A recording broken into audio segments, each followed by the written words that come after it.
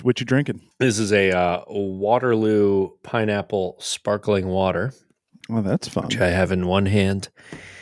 And in the other hand, I have a nice Hoegaarden wit beer. Wit. Yeah, happy. I'm not drinking beer. I'm just sipping out of my hydro flask. But happy Oktoberfest. It's Yes. Oktoberfest did kick off. Yeah, I suppose so, right? Oktoberfest begins in late September. late September. Yeah, somewhere in there in our weird messed up calendar. That's a perfect little segue into a weird messed up calendar to chit chat about the gaping hole in the calendar that is the Russian Grand Prix, or the lack of the Russian Grand Prix. Yes. So the Russian Grand Prix would have been today. Is that correct? I don't know. Well, hold on. Let's intro the thing. What thing? It's the podcast, John. What podcast? It's is that like a pod race? What is this?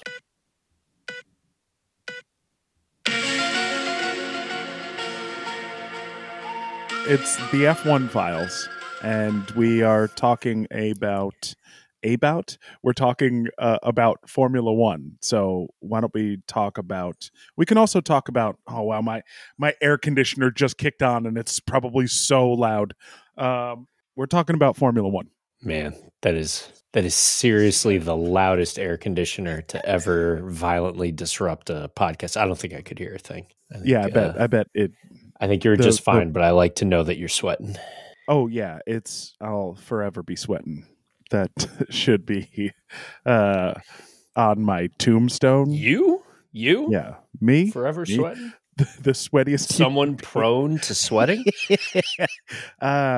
Just on the tail end of a heat wave out here in Los Angeles, California. How you hold it up through the LA heat wave? I'm doing okay. I can't really complain because I have that giant air conditioner for my tiny studio apartment. So It works out perfectly. So I can keep my place very, very cold without wasting too much energy, without feeling terrible about it. But nice. It hasn't been bad. But how about you? Oh yeah, we should also introduce ourselves. I'm Corey Willis. I'm an improviser, writer, actor, comedian thingy out in Los Angeles, California here. What's up? This is John Lepore. I'm a creative leader, futurist, guy who's dabbling in all sorts of weird stuff in film, technology, automotive, and just kicking it here with my old buddy Corey. Yeah, talking about some Formula One. Or lack thereof. Well, I mean, there was no Grand Prix, and it would have been wild to have 4 Grand Prix in a row. So I can't imagine that they would have had it this weekend. No, I'm pretty sure it was probably next weekend. So we've got one more weekend with no Formula One action, right? And then we go to Singapore.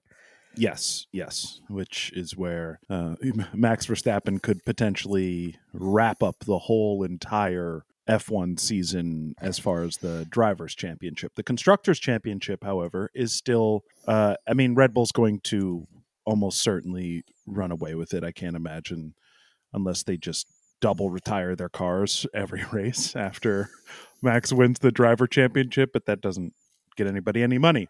So they'll finish out at the top slot, but there's still a chance that Mercedes might beat Ferrari in the Constructors' Championship. So that's still something to be very watchful of and mindful of as Ferrari continues its descent into absolute ridicule this season. I mean, is that the ultimate clown move, that they lose to the Silver Dolphins?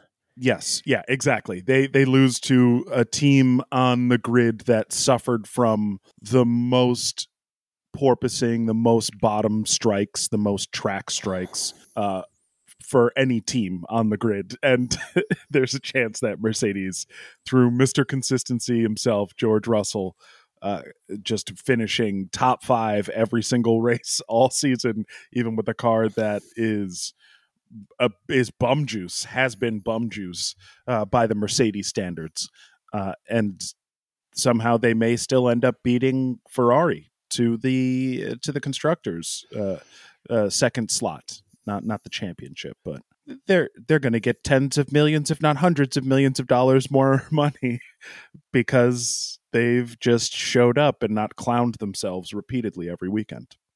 Yep. So yeah, that feels like the ultimate clown move that Ferrari could pull off this year is to just lose the second chance or the second slot in the constructors. Yep.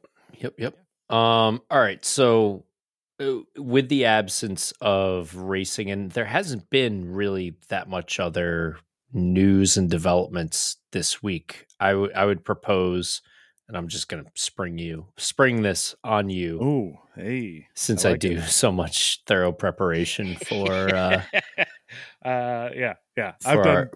for these conversations. What do you have like a binder of material over there? I have let go of the wheel this week and just been like, let's freestyle it. Let's see what we come up with. Let's chat. So what do you got for me, Johnny? So I think at this point, let's take a moment. Let's try and look ahead to the end of the season and say to ourselves that after Abu Dhabi, what do we think at the end of the season the biggest stories of the 2022 season will be? I mean, for sure, it will be Ferrari's self-destruction. Just their inability to capitalize on. Well, in theory, they might even technically finish better than they have in past seasons. Right, but considering what happened but the fact that it looked like they could have snatched themselves a championship. And even a constructors championship as well, because if they had Charles finishing ahead of Max, or at least having two cars consistently finish races week after week after week, they could have potentially ended up with a constructors championship, even if Max had won the drivers championship, which is ideally that's the greater purse to go after. That is the only purse in between those two championships that actually exists and matters. So I think, this year's biggest story is Ferrari's just absolute shitting the bed right from the fifth race, just being like, there's trouble. There's trouble in Maranello. Yeah. What about you? I mean, it's not just the story of the season. I think it's my favorite story of this season, or it's, and, to those of you who are not listening to the F1 Files for the very first time, you will know that we love delighting in Ferrari's descent into hyperclowndom. It's interesting to me because it's not like a hate laugh that I have towards Ferrari. I wish the team no ill will. I have nothing against Ferrari, and I do actually believe that Ferrari performing well is good for the sport as well, which to me is my number one takeaway is I always just want, no matter whether my favorite drivers are winning or losing, I want to make sure that the sport is benefiting in some way, shape, or form. I just remain perpetually an advocate for the sport. And for that reason, I think it's good to see Ferrari win, but it's just been pure comedy. It's been absolutely hilarious watching them fail. So do we think the end of the season, do you think there's a scenario where they say, Charles, Carlos, step forward, everybody else, you're fired? They just go back to the dark ages of Ferrari where they just punitively start firing people when things don't go right, and publicly embarrassingly firing them during Grand Prix weekends. Like we could see, I don't know. I think that there's the potential to see the Ferrari of old show up. And by that, I mean like the boardroom, the Ferrari boardroom and the people who are in charge there just being like, you know what? No, we're going to fire everybody. We're just going to fire everybody. And we're just like Enzo the third walks into the room and is like, there's a new strategy. Yes. We're going to fire everybody. And we're going to tell Charles and Carlos, whichever one of them comes in second, has to, gets killed by the other one. Yeah, and, exactly. This is casually referring to the like very distant history of Ferrari, where it is legend says that Enzo Ferrari would very happily encourage a really intense competition between his two drivers, like baiting them to battle each other to get the most out of them, and then just kind of shrugging when that would lead to, one of them getting killed. Yeah. Yeah. Oh, speaking of the Ferrari of old, I went this week, and because I was missing F1 and missing any of the media, I went and watched, I had watched it before, but hadn't fully engaged with it, I guess. Rewatched Fangio. And that's the Juan Manuel Fangio documentary on Netflix, I think. And just listening to the way that F1 used to be, and listening to, it's painful to even imagine this shit. But there would be every season there'd be 4 or 5 drivers who would die. And there's an interview with Jackie Stewart in the middle of the documentary where he's just like, oh, so I was sitting with my wife the other day, or whatever. He's just recounting a story about his wife and him. And he's like, and we sat down and counted it up, and the number was 57. That we had lost 57 friends who were race car drivers over the course of my career, which is just losing 57 close friends over the course of your life is just that's the most unnatural thing that could possibly happen. And to have it almost celebrated in this carnal, gladiatorial shrugging of the shoulders, kind of like what Enzo used to do, which was, if one of my drivers dies because he was pushing himself too hard, then that is good for Ferrari. That's good for the sport. That shows that these are real fighter pilots. That's what that it's that the term driver is a very modern term in F1, because they were primarily referred to and are primarily referred to in Europe as pilots, because they're single seater pilots. They're the ones who are piloting this craft. They're not driving something. They're actually piloting something that uses aerodynamic forces to propel it along the ground. It was just wild to rewatch that documentary and see the reckless abandon that these drivers had to.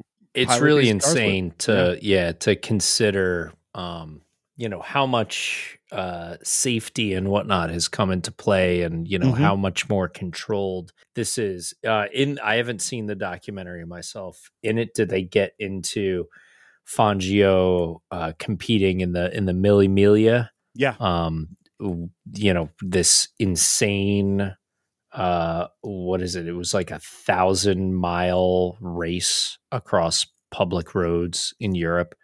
Yeah. That were, in some sections were shut down, and in some sections were wide open to public traffic roads and civilians, and, all sorts of crazy stuff. And just that they were doing that in, the kind of cars where they were designed in a way where the designers were we've created the perfect steering column that will kill you instantly on impact, so that you don't have too much of a long, painful death. So you're not like stuck. Yeah. I mean, that's like the, again, part of the race that doesn't happen anymore is the race at Nuremberg, which was called the Green Hell.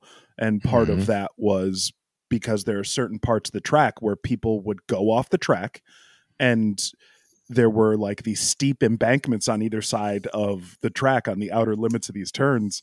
So the cars would just go off the embankments and no one would know that the car went off the track, and you would just be trapped in either like a flaming wreckage or a wreckage that was slowly killing you. And you would just hear the race continue on and on and on, and people would have no way of knowing where you got to because they didn't shut the track down. There were no safety cars in those days. So like it was just this wild thing that existed up until the late 70s, early 80s. Like that was like a very normal thing to have people just die every year, every single year. And publicly, and then not even have like a moment of silence. You wouldn't see moments of silence even. Like now there are moments of silence every year for people who have died in the modern era, and they would just continue on. Quite often the race would just continue on. So it was just a wild thing to watch. There were other parts of that documentary where, first of all, Fangio was in his like 40s. Like he was just fully old man, and just drove these cars because he wanted to and was really, really good at them. And people were like, oh, to watch this man was incredible. He was the most perfect driver. He won 5 different won championships with 5 different teams. Just like all this, just like it's not possible to do it in the modern era for a bunch of reasons, but he also did this in the span of like 12 years. Like he did it so quickly. So like his winning percentages, his lap led percentages for the amount of races that he ran in, and his age and just classification are all legendary. And he was also like running, I think, like neck and neck with the car that crashed at Le Mans, which ended up taking Merc out of racing. Like that race, that crash originally was like kind of blamed on Fangio because they were competitively racing at this one area, and the dude who he was competing with went off the track, and it killed like 80 some odd people. Like it was just, it's the reason why Mercedes left motorsport and retired from motorsport for almost half a century, was because they were part of the worst thing imaginable. But this is like all Fangio. He was just a part of all of this, and just incredible, just an incredible racing driver. And worth it to check it out. But the reason we got on this is because of Ferrari. He was a person who drove for Ferrari and kind of established modern like mechanic assignments. Like before he got to Ferrari, they would just let whoever work on whatever car. Like there was no assignment for any of the like chief mechanics or any of the people turning wrenches in the garage. It was just like, oh yeah, we need like something done on the car, so this group of people go work on it this weekend, this group of people go work on it that weekend. And when Fangio came to Ferrari, he was like, I'll drive for you, but I have to have one mechanic, one person who will work on my car and one engineer who can like craft my car and my race and my like journey here. And that is, as soon as he did that, that's when like the culture changed within F1, and then everyone was like, oh yeah, we should probably all start doing this. So like he like changed the way that everything worked, but he was also part of that. Like if something went wrong at Ferrari, people got fired. And that is maybe what we'll see at the end of this season, is a return to form of Ferrari just being like, nope, Mattia, like you did your best, but not good enough, bud. Bye. And he's just he's gone. He's binned. And everyone except for Charles and Carlos gets to stick around, or gets fired too. Like everyone else goes, I think. So I wanna just close out the Fangio documentary. Talk first off, the official documentary is A Life of Speed, the Juan Manuel Fangio story. It's on Netflix, but I would be curious to see if anybody is up for a quadruple header Fangio Film Festival. Ooh. That would also include 1950s Fangio Il Demonio de las Pistas, which is Fangio, the demon of the tracks. That sounds incredible. Yeah. 1999's Operation Fangio, or Operacion Fangio, which is purported to be a action comedy. Oh. And then Fangio Una Vida 300 Allora, made in 1981. So Fangio, a legend so legendary, he is over the last 70 years had at least four films made about him. God, and the thing is every person who has talked to him or talked about him or experienced him in any way, shape, or form was like, he was not only the best race car driver, but like the best human being. Just such a good, wonderful, nice person, just a straight shooter, never bullshitted people, never would glad hand you, always told you exactly how he felt about you, and was not like mean or disrespectful in any way. There were one of the reasons he ended up winning one of the championships is because someone else on his team quite literally gave him his car because Fangio's car broke down. And he was like, well, I'm not going to win the World Drivers' Championship, but like you could, and you're such a great teammate that I'll give you my car. Like it was like, that's the level of driver and human being he was. And like he retired from the sport. The reason this man retired from the sport at like 50 years old was he was like, oh, my parents are getting a little old and I like want to spend some quality time with them.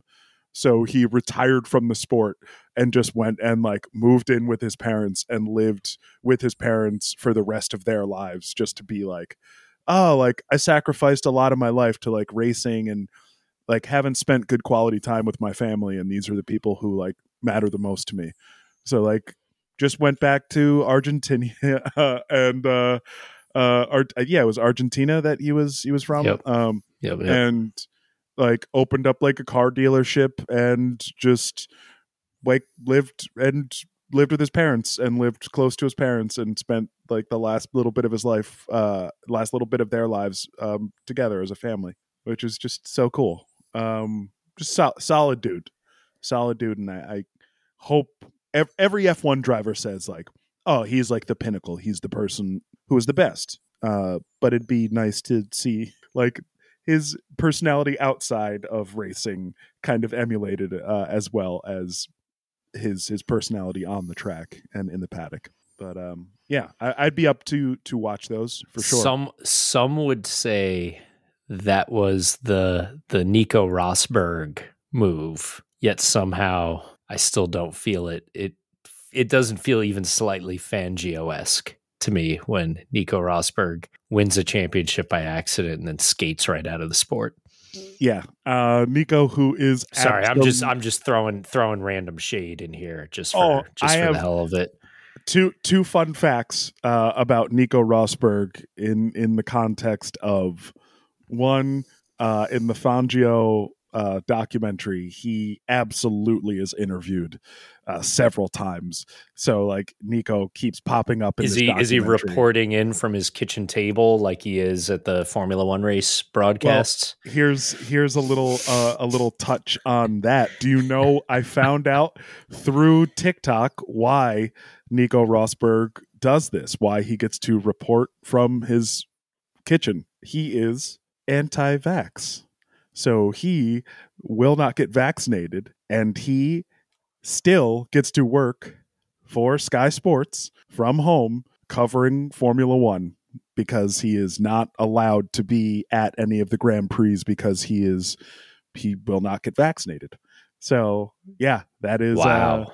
that is the reason why Nico. Yeah, just an extra layer of like, man, fuck Nico Rosberg. Like, holy shit, what an absolute piece of shit. Selfish asshole. But yeah, that's pretty rough. Yep. That's a little Nico update. Wow. God. Could not believe that. Wow.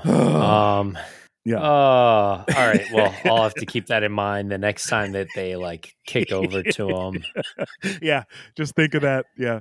This selfish piece of garbage. And so that means there's a degree to which he's even like, hey, I could come down there with you guys, do the track walk with you. Nope, we're good. No, we're good, Nico. You stay your ass home, dude. Yeah, that's there is something a little bit satisfying about that, where it's like, oh, he's just not allowed to be there covering it in person and doing interviews because he's selfish. I had no idea. That's kind of amazing. All right, so what other? So maybe that'll be one of the top stories. That should be at the end of the season when that surfaces a little more. Yeah, I hope so. What else do you think will be big highlights of this 2022 season? Well, I think there is a slim chance here after last week, after looking at the analysis of a bunch of much more experienced journalists and technical aficionados in the sport of F1, they were saying that this is not necessarily going to be a good track for Red Bull, that there's like a bunch of bounces that could happen, a bunch of little bumps and bounces that could throw off a car like that. And that Ferrari supposedly is pretty good at Singapore, that they're going to be pretty decent at this track. So there's a chance that we could see Charles and Carlos do a lot better, especially over one lap, since it's a street circuit. It's a modified street circuit, so there's a lot more value being placed on pole position and being higher up on the grid, because if a safety car comes out, that's usually a big problem in those races. So there's that, but also there's a chance that Mercedes could perform very well at this track. And this may be the last opportunity this year for Lewis to actually win a Grand Prix. And that is, I think, the other big story this year is this is going to be his first year in F1 that he will not have won a Grand Prix. And I think that there's a real chance that that's going to happen. And that is, there are people who see him and see the way that the team is not kind of deferring to him as much when it comes to George and him, like between their two sides of the garage. I think that they're being much more favorable to George than they were to Valtteri. Just in my opinion. I think that's definitely true. Yeah, so I think that's going to be a story if he doesn't win, especially if George does win potentially, because George has been matching Lewis for sure in the same equipment. There's nothing, you can't deny that.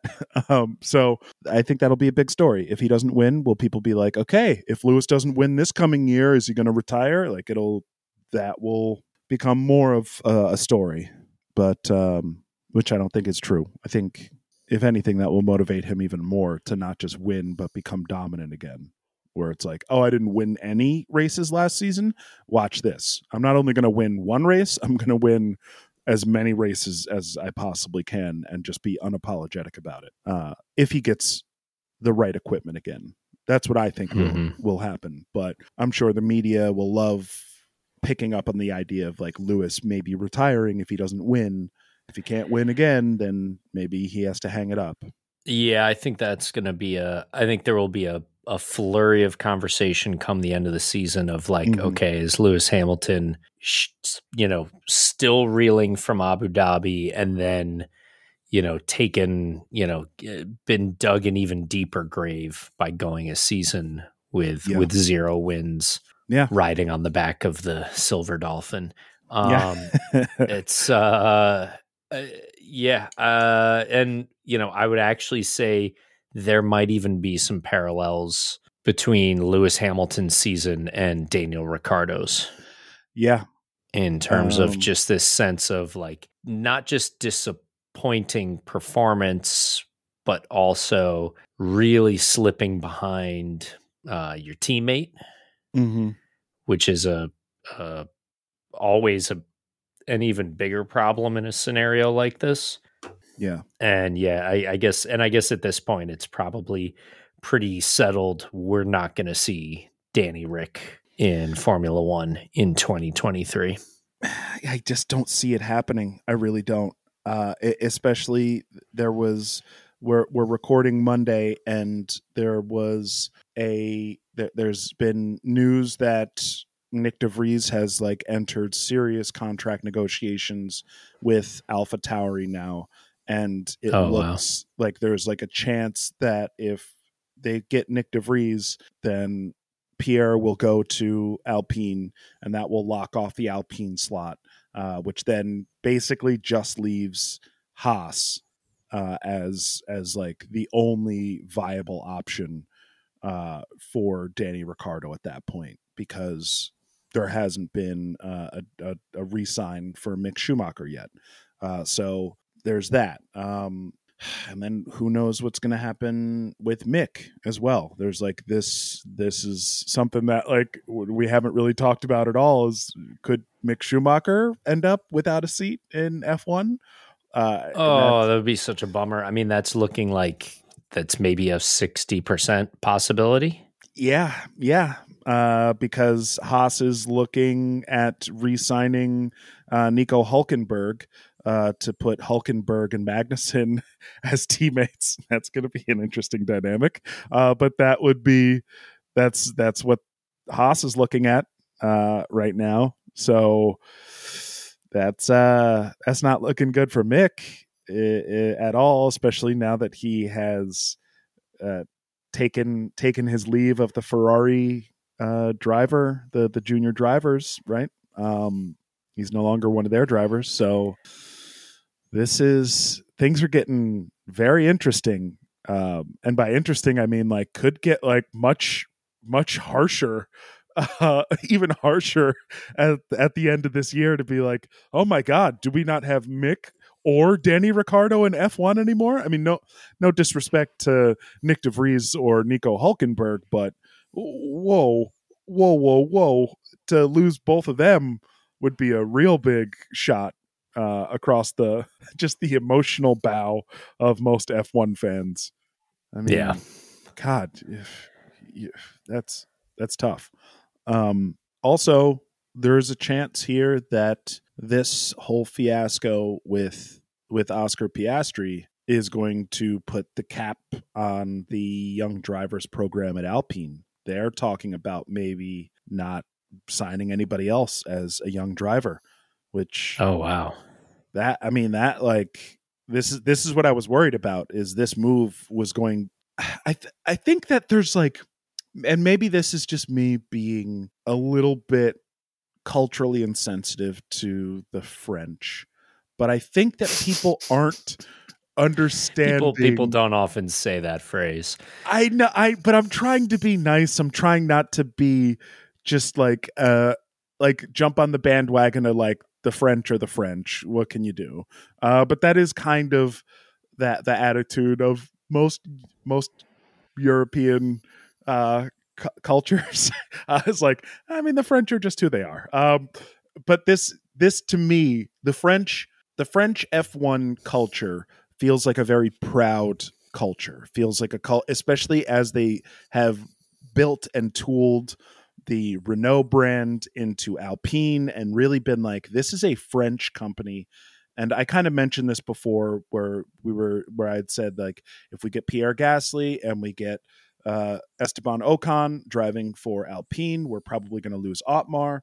And like, there's been some like unfavorable stories about Otmar now, and I think that that's probably all going to come to pass. We're probably going to lose him, and they're going to put some French team principal in there, and then that team is going to be all French. And I think that that's what we're all kind of not acknowledging, is like, they are such a French team, and that is why, like, that's why Alonso is like, I don't want to drive for a French team. Like, this is especially like a proud Spanish man like Fernando Alonso. Like, he doesn't want to drive for a French team. He feels disrespected, and he probably was disrespected for good or bad reasons by the management there.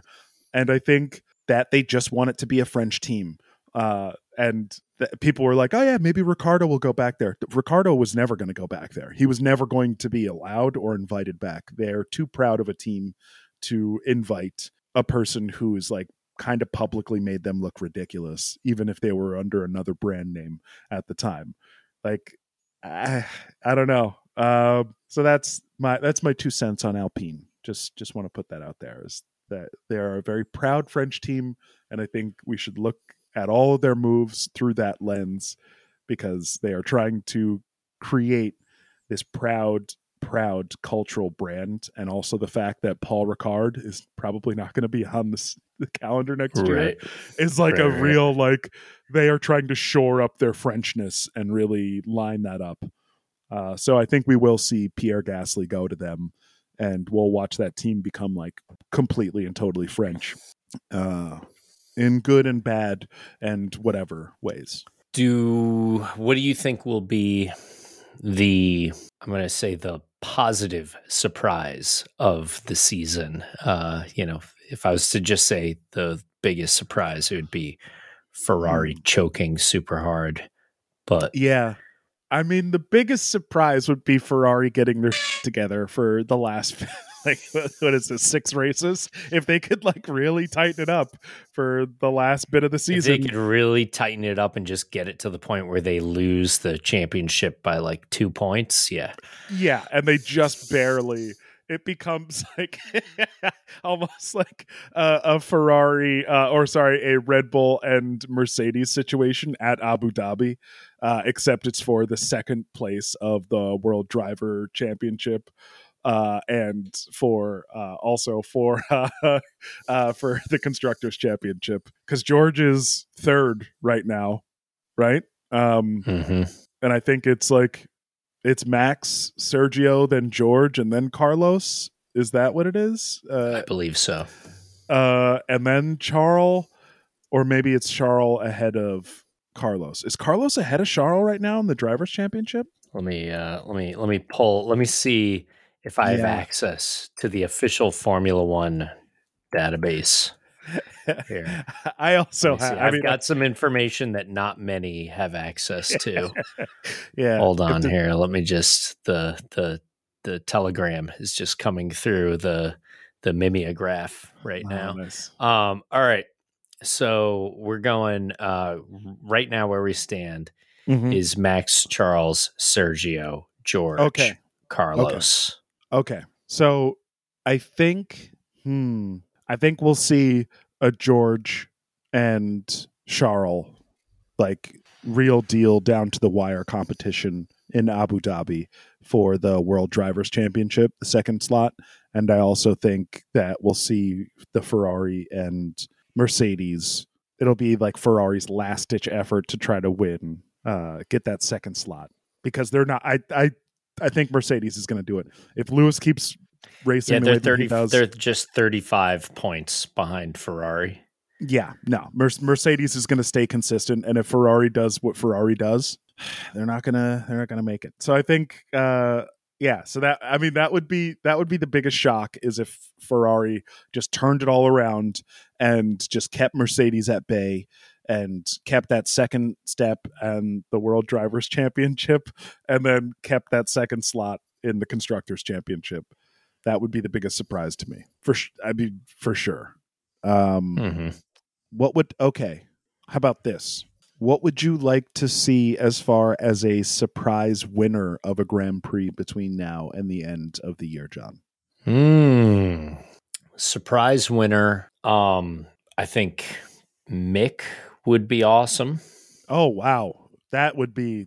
There's a lot that would have to happen for that domino to. Pastor Maldonado won a Grand Prix. Okay, yeah, that's a really good point. You can't. Crazy stuff can happen. Pastor Maldonado did win a Grand Prix. That's a very good point. He won a Grand Prix. Yeah. And to be fair, Esteban Ocon won a Grand Prix. So, hey, that shouldn't have happened. That should not have happened. I think Mick, or to me, the ultimate surprise is like Nico Hulkenberg who wins a Grand Prix. Oh my God. Like, there's something happens and he's pulled in as the substitute teacher and, like wins himself a Grand Prix. Like something happens where like who is he driving for right now? Is he just like the super sub for all teams, or is he contracted to Aston Martin specifically? Yeah, I mean I don't think he's even like I don't think of him as even focusing on Formula One, but in any way, shape, or form, he's doing all sorts of other stuff. But he's the guy that gets flown in at the last second, and so like. It would be like Nico Hulkenberg behind the wheel of like the Aston Martin or something insane like that. Yeah. And that would be amazing. I would honestly, it's probably not going to happen, but I would love to see Sergio win another Grand Prix. I would love to see Sergio win in Mexico City. That would be like the dream of all dreams would be to see that man actually win, not just podium, but actually win his home Grand Prix. I don't think that's going to happen this year just because, he's not doing too hot with the upgrades to the Red Bull. He hasn't been doing too hot, but I would love to see him win his home Grand Prix. That would be just the perfect story. I'm definitely here for it. I'd be down to see that unfold. Seeing Vettel on a podium would be fucking awesome too. Wouldn't that be nice? I mean, before he retires, I doubt it'll happen, but I say Abu Dhabi. We get him on a podium at the last race, and we do some like Felipe Massa-esque, like super epic walk down the pit lane where everybody bows to him and whatnot. There's some sort of like sabering something where he like walks through like the pit lanes have like all their guns like all like draped like giant sabers, and he walks between them. Yep. I love it. Yeah, that would be a dream come true, but can't imagine that's going to happen. Who knows? We could. I feel like we went quickly from surprise to like borderline infeasible long shot. Yeah, but hey, that's I want that kind of surprise. We'll see. Yeah, we'll see what happens. Yeah. What about Max? Do you think that Max could? How many more races do you think Max wins this year? Oh, all right. We have 1, 2, 3, 4, 5, 6 races left. I think Max wins 4 of them and clearly would have won all 6, but had reliability issues. That's my take. I think we're going to see him win probably 4, but maybe 5. He might win 5. I would love to see. To be honest, I'm excited to see Max win in Japan. Like that's going to be it. That's to watch Red Bull come back and win in Japan. After Honda has like officially stepped out of the sport, like this is going to be a real beautiful send off for Honda Motors. I think if we can get a Red Bull, at least one Red Bull on the podium. 2 in Japan would be nice though to see that celebration because just that fan base for Honda is it rivals Ferrari. It rivals the Italian Ferrari fan base. It's just really, really dope to see that. So speaking of that, Mhm. it does sound like there's some murmurs happening about Honda and Red Bull looking at rekindling their relationship, but further down the road, now that there has been some news in the last week or two that this almost certain event of Porsche entering Formula One may not be happening. Mm-hmm. Yeah, we've got that deal. That deal is off, according to Red Bull and Christian Horner. That, to me, I mean, I had said this before. Like, it doesn't make a ton of sense for these people who have been building Red Bull powertrains to then become integrated with Porsche powertrain. Like, that's just not a thing that would make good sense. And Porsche was hoping to end up with controlling stake in Red Bull, and I can't ever imagine Christian Horner relinquishing the amount of control that he has in that company. That's just not. He's not going to answer to anybody. He barely answers to Helmet, right? Like, or to Dieter. Like, he doesn't have to answer to anybody, and I don't think that he wants to answer to an entire board of directors at the Volkswagen Group, let alone like a person at Porsche, right? Like, he doesn't want a boss, and it's not shocking that didn't work out, honestly. Who do you think Porsche is going to partner with now? Oh, I have no idea. I'm really curious. I do think there's still some really strong possibilities that there is some form of an American influence coming back in with the team. And I would love to see something like Andretti Porsche. Yeah. Doesn't quite make sense to have like a super American team tied to a German brand, but there's weirder relationships in that in F1. I'm not sure. And I do wonder if, I think maybe some of the other bigger stories that may not even come to light until midway through the off season are just going to be some things about the continuing increase and reinforcement coming from the American side of things, like really influencing the sport.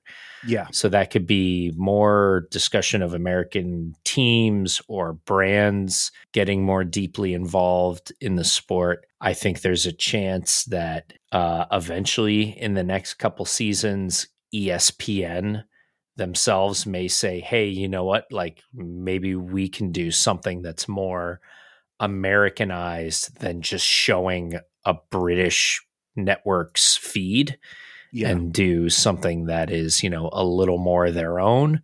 I think there's going to be some interesting sort of like behind the scenes growth events happening tied to American culture in F1. Yeah. Yeah, I think two things on that just remind me of the fact that Colton Herta is now out as I mean, now that Nick DeVries, we already kind of talked about that. He's kind of favored at AlphaTauri, it seems, but it's Colton Herta is out because the super licensing issue. The idea was like force majeure. So things outside of his control basically made it so that he couldn't get a super license, but he should have gotten one. Otherwise, that has been ruled out. And he also spoke in an interview and was like, I didn't want it that way. I didn't want a huge exception to be made. I wanted to do this in an earned way. I didn't want it to be like weirdly, they made an exception to the rule so that an American could get in, because that just feels gross. So I appreciate that, and I'm glad that he wants to get in on merit, quote unquote, on merit. And by that I mean, like, he's already got the merit. He just needs to get like the super license points, and that's what I'm throwing in quotes. That's a ridiculous process, needlessly complicated, needlessly exclusionary. There are much more informed podcasts you can listen to that focus on that issue. I don't know all the specifics. I just know it's ridiculous and that it's wild. This is one thing I heard about it that was so funny.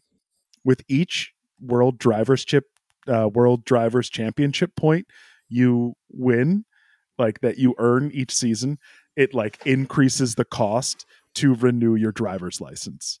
So Verstappen's super license this past year was like $100,000. Like, it's just like so stupid.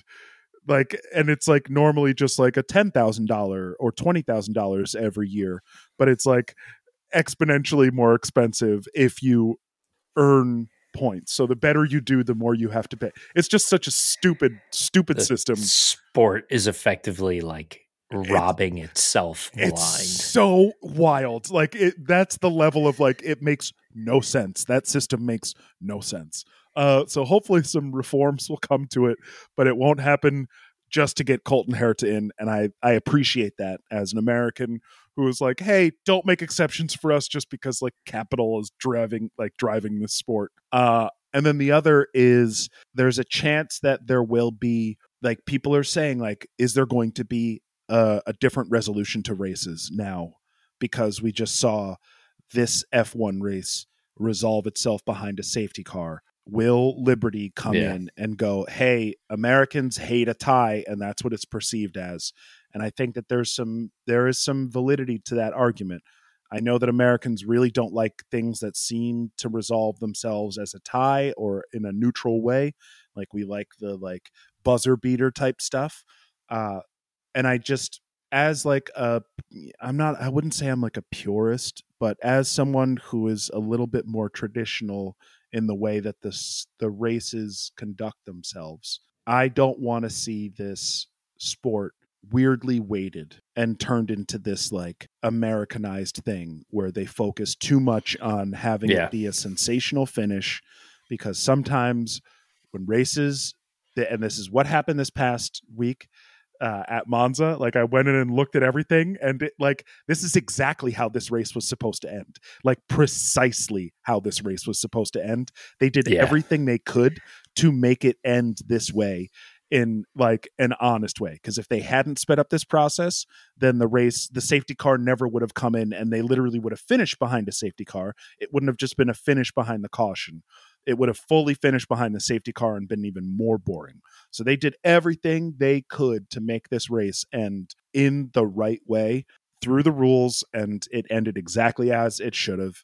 And I hope that things don't change too much, because we had this situation. One of the other things that was said was, we need races like Monza so that you can appreciate a race that ends and like naturally, like quote unquote naturally, right? According to the rules of the sport. We want those races to end in like a fun way. And then we look at it and it's like, hey, it could have ended like Monza in 2022.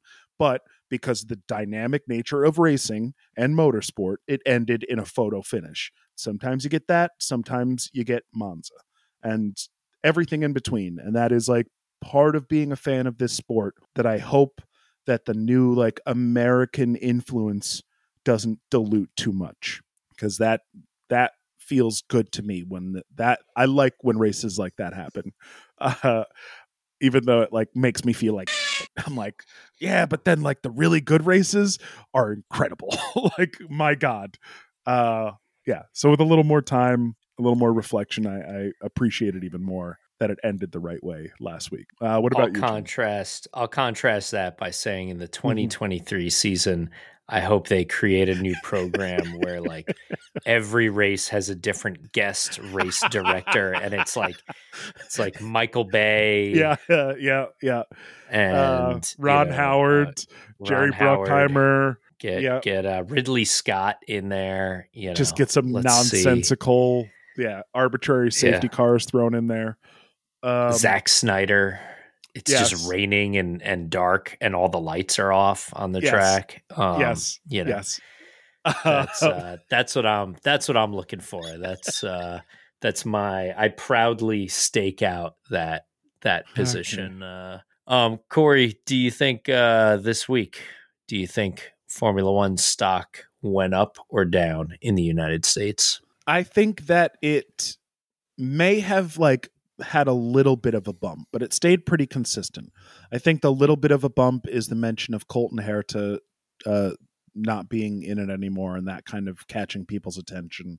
And then I also think that there's just it's a natural plateau because there is no race this week, and there is like kind of a gap, and they're trying to like F1 tweeted out like, so what's everybody up to this week? Like just like a fully like, we got nothing, sorry. And I think the driver test at Alpine, the secret test with like a bunch of different drivers, including Villeneuve, who got into the 2021 car.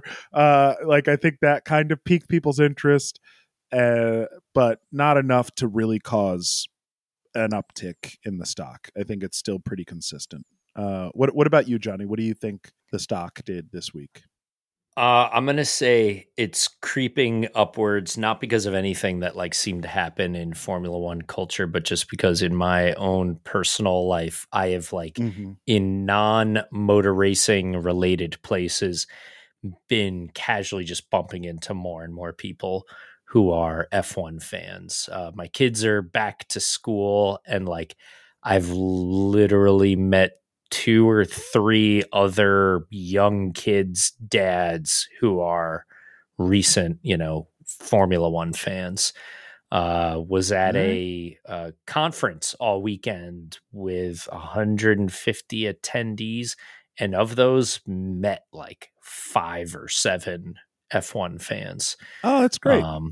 So that to me, just that little anecdotal sort of experience for me is like that's what makes it connect. That like, okay, this sport is getting some serious traction.